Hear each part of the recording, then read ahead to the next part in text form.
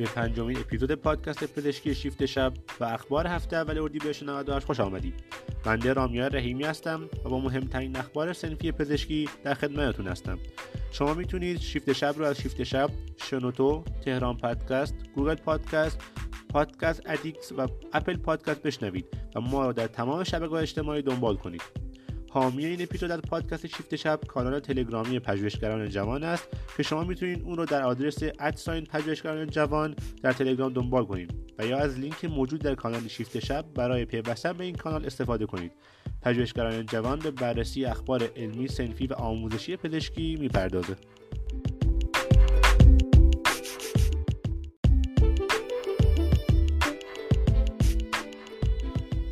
ماجراهای تعرفه پزشکی همچنان ادامه داره. مهمترین و داغ‌ترین خبر صنفی این هفته هم موضوع تعرفه‌های پزشکی سال 98 بود. این هفته موج عظیمی از اعتراضات صنفی نسبت به موضوع افزایش نامتعارف تعرفه‌های پزشکی به راه افتاد. در طی این کمپین تعداد قابل توجهی از سازمان‌های نظام پزشکی شهرستان‌های مختلف از جمله تبریز، خرم‌آباد، میناب، ارومیه، مازندران و بسیار شهرستان‌های آن، مهاباد، گرگان و تعداد زیادی از شهرستان‌های دیگه طی نامه خطاب به رئیس سازمان نظام پزشکی خواستار اصلاح تعرفه‌ها شدند. در بیانیه نظام پزشکی تبریز، اعضای این سازمان از ریاست نظام پزشکی کل جناب آقای دکتر ظفرقندی خواستند که با توجه به اینکه افزایش حقوق پرسنل شاغل در مراکز بهداشتی درمانی 36% بوده و هزینه مواد مصرفی نیز به صورت بیش از 33 و بعضاً 400% بالا رفته، تمام تلاش خود مبنی بر افزایش منطقی تعرفه‌ها را انجام دهند. همچنین نظام پزشکی خرم‌آباد هم با توجه به مالیات‌های 2 برابر شده، رشد 36.5% حقوق پرسنل و کلیه عوارض دولتی و شهری و همچنین افزایش هزینه مواد مصرفی و با عنایت به وجود تورم بالای 26% در بستر اقتصاد جامعه، رشد 18 تا 13% تعرفه‌ها را خصوصا در پی چندین سال رشد نامعقول و غیر منطقی کمرشکن دانستند. نظام پزشکی خرم‌آباد با این تعرفه‌ها بیشتر مراکز خصوصی کشور را در شرف تعطیلی دانسته است. همچنین جناب آقای قشقایی عضو شورای عالی نظام پزشکی گفتند که بین تعرفه‌های پزشکی و تورم موجود در جامعه هیچ تناسبی وجود ندارد و این موضوع واضحاً مغایر با قانون برنامه پنجم و ششم توسعه است. جناب آقای بهروز بنیادی عضو کمیسیون بهداشت و درمان مجلس هم گفتند که با توجه به تمامی جوانب موضوع انتظار می‌رفت رشد تعرفه‌های پزشکی حداقل 70% باشد. در پی این اعتراضات وزیر بهداشت نیز به نامه‌ها واکنش نشان داده و گفته که کاهش کیفیت خدمات هرگز قابل توجیه نیست و جامعه پزشکی چنین کاری را انجام نمی‌دهد، چرا که برای پول در کنار مردم نبوده است. ایشون در ادامه گفتند که جلسات متعددی با بخش خصوصی داشتیم و این حداکثر میزانی است که با توجه به شرایط موجود می‌توانیم برای تعرفه و رشد در نظر بگیریم. حالا باید دید سرانجام این داستان بلند به کجا میرسه.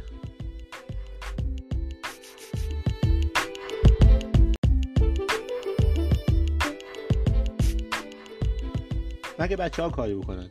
این هفته کلیپی در فضای مجازی پخش شد که توی اون یه بچه اصفهانی با اورژانس تماس میگیره و نگران مادرشه که ظاهراً چند تا قرص خورده ولی آدرس دقیق خونه‌شون رو بلد نیست. خوشبختانه پرسنل حرفه‌ای اورژانس اصفهان آدرس رو به درستی پیدا میکنه. بعد از این اتفاق معاون وزیر و رئیس سازمان فناوری اطلاعات از ایجاد بستری برای 115 خبر دادند که پس از برقراری تماس محل شماره تلفن رو دقیقاً به مرکز عملیات 115 نشون میده و نیازی به دریافت آدرس از افرادی که تماس گرفتن نیست. اولا شیفت شب از پرسنل اورژانس و رئیس سازمان فناوری اطلاعات تشکر میکنه، ولی واقعاً اگه امکانی وجود داشته که این بستر در چند روز ایجاد بشه، چرا قبل از اینکه اتفاقات این شکلی بیفته این کار رو انجام نمیدن؟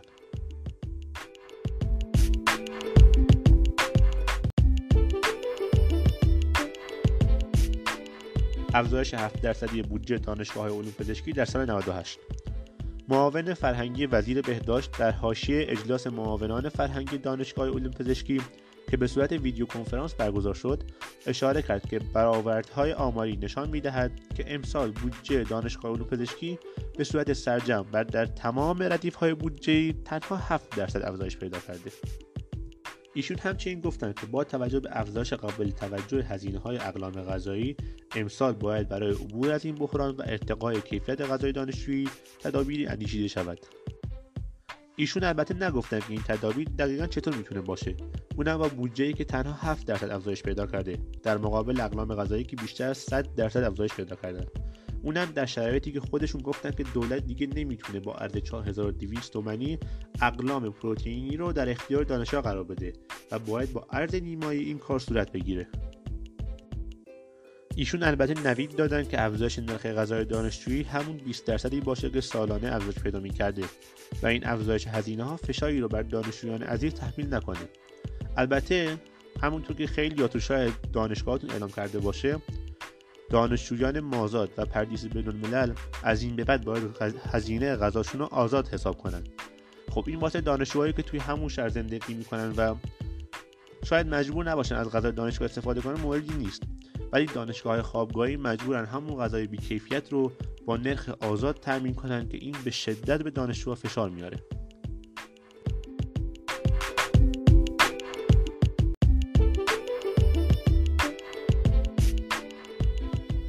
دیدار وزیر بهداشت با مجمع خیرین سلامت. این هفته وزیر بهداشت دیداری با اعضای مجمع خیرین سلامت داشتند که در این دیدار دکتر حسین علی شهریاری رئیس مجمع خیرین سلامت اشاره کردند که این مجمع در 10 سال اخیر و از زمان تشکیلش بیش از 6000 میلیارد تومان به بخش سلامت کمک کردند و تنها در 6 ماه اخیر 400 میلیون تومان به بخش سلامت کمک شده. در ادامه این دیدار وزیر بهداشت گفتند که ما باید تمامی بخش‌های وزارت بهداشت رو از سیاست جدا کنیم و بنده وزیر بهداشت هر ایرانی از جمله اصلاح طلب و اصولگرا، سنی و شیعه و حتی زندانیان محکوم به اعدام هستم.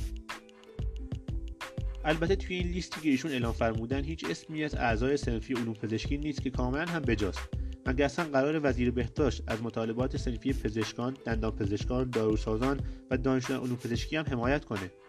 مگر تا قبل این اصلا این کار انجام شده؟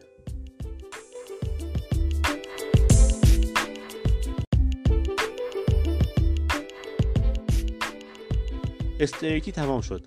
این هفته اخباری مبنی بر این که وزارت بهداشت در نظر دارد که تحصیل در مقاطع پزشکی تا دوران تخصص و فوق تخصص پیوسته نباشد منتشر شد. بر اساس این سیاست جدید تمامی دانشجویان پزشکی باید بعد از اتمام تحصیل دوره طرح مربوط به آن را سپری کنند و سپس امکان ادامه تحصیل برای آنها وجود دارد. بازتاب‌های مختلفی نسبت به این موضوع به وجود اومد که بسیار از اونها در فضای مجازی بازنشر شد.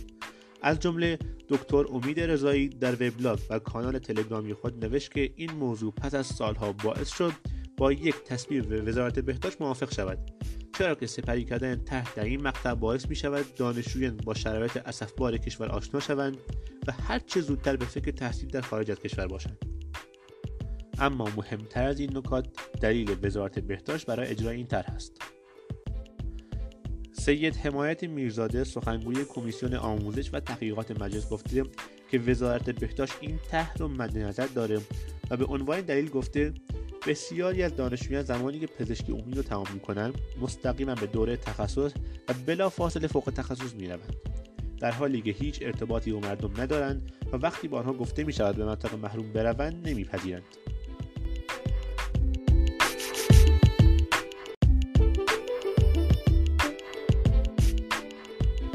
نشست وزرای بهداشت و ارتباطات برای پرونده الکترونیک سلامت. این هفته وزرای بهداشت و ارتباطات 2 جلسه برای پیشبرد پروژه وسیع و زیربنایی پرونده سلامت الکترونیک برگزار کردند. توی این جلسات که رسما به معنای متحول شدن سازوکارهای کهنه و پوسیده حاکم بر نظام اداری سلامت است و راه را برای اقدامات بسیار زیادی باز می‌کنه، وزیر ارتباطات بیشتر بر این نکته تأکید داشت که باید دونست که زیرساخت الکترونیکی برای بخش سلامت دقیقاً برای چه هدفی راه اندازی میشه. یکی از مهمترین این فواید و نیازها کمک به متولیان بخش بهداشت و درمان برای مدیریت هرچی بهتر این سازوکارهاست، چرا که جمع آوری و تحلیل داده ها به مدیریت بهتر سلامت کشور کمک شایانی میکنه. ایشون همچنین گفتن که البته الکترونیکی کردن سلامت به صرفه‌جویی در هزینه ها و منطقی کردن تقاضاها هم که نیاز اساسی این مقطع از نظام سلامت است کمک میکنه. وزیر ارتباط اشاره کردند که وزارت ارتباطات نیاز این طرح به پوشش اینترنت خصوصا در مناطقی که دسترسی ندارند را کاملا برطرف میکنه، اما باید نیازهای دیگه‌ای مانند رفع همپوشانی بیمه‌ها و الکترونیکی شدن داده‌های مربوط به پرونده‌ها برطرف بشه.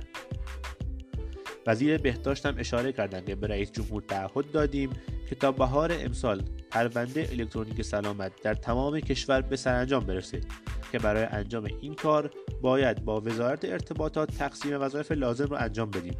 ایشون ابراز امیدواری کردند که با راه اندازی نظام الکترونیک سلامت هزینه‌ها کمتر و نیازها منطقی‌تر بشه و همچنین ردیابی و پیگیری بیماران در موارد لازم کامل و با دقت انجام بشه.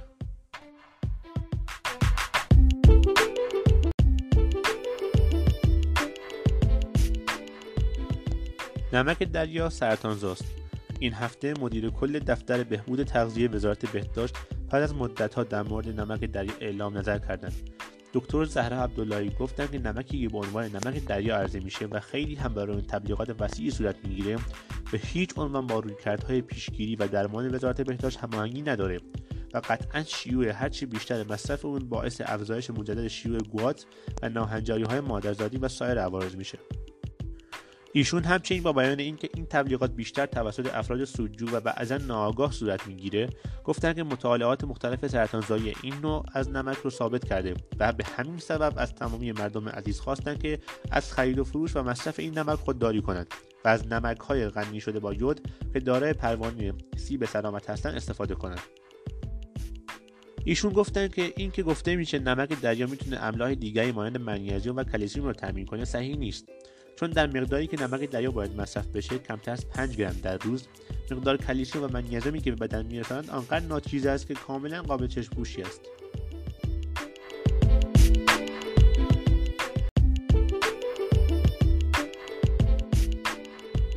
و اما کنگره های هفته. این هفته 2 کنگره مهم در شرف برگزاری هستند. اولیش 30مین کنگره سالیانه جامعه پزشکان متخصص داخلی هستش که در تاریخ‌های 3 تا 6 اردیبهشت در سالن همایش‌های رازی برگزار میشه. شما برای ثبت نام در این کنگره میتونید وبسایت کنگره به آدرس www.dakhili.org مراجعه کنید. همچنین 2مین کنگره دانشجویی تبری در تاریخ 4 و 5 و 6 اردیبهشت به میزبانی دانشگاه علوم پزشکی مازندران در ساری برگزار میشه. برای اطلاعات بیشتر در مورد این کنگره هم میتونید به آدرس tabari2.mazooms.ac.ir مراجعه کنید. برای ارتباط بیشتر با شیفت شب و یا همکاری در تولید پادکست و ثبت پادکست های جدید شما میتونید به صفحه تماس با ما مراجعه کنید و یا در شبکه‌های اجتماعی ما رو دنبال کنید. تا شیفت شب دیگر و پادکست پزشکی دیگر در پناه حق.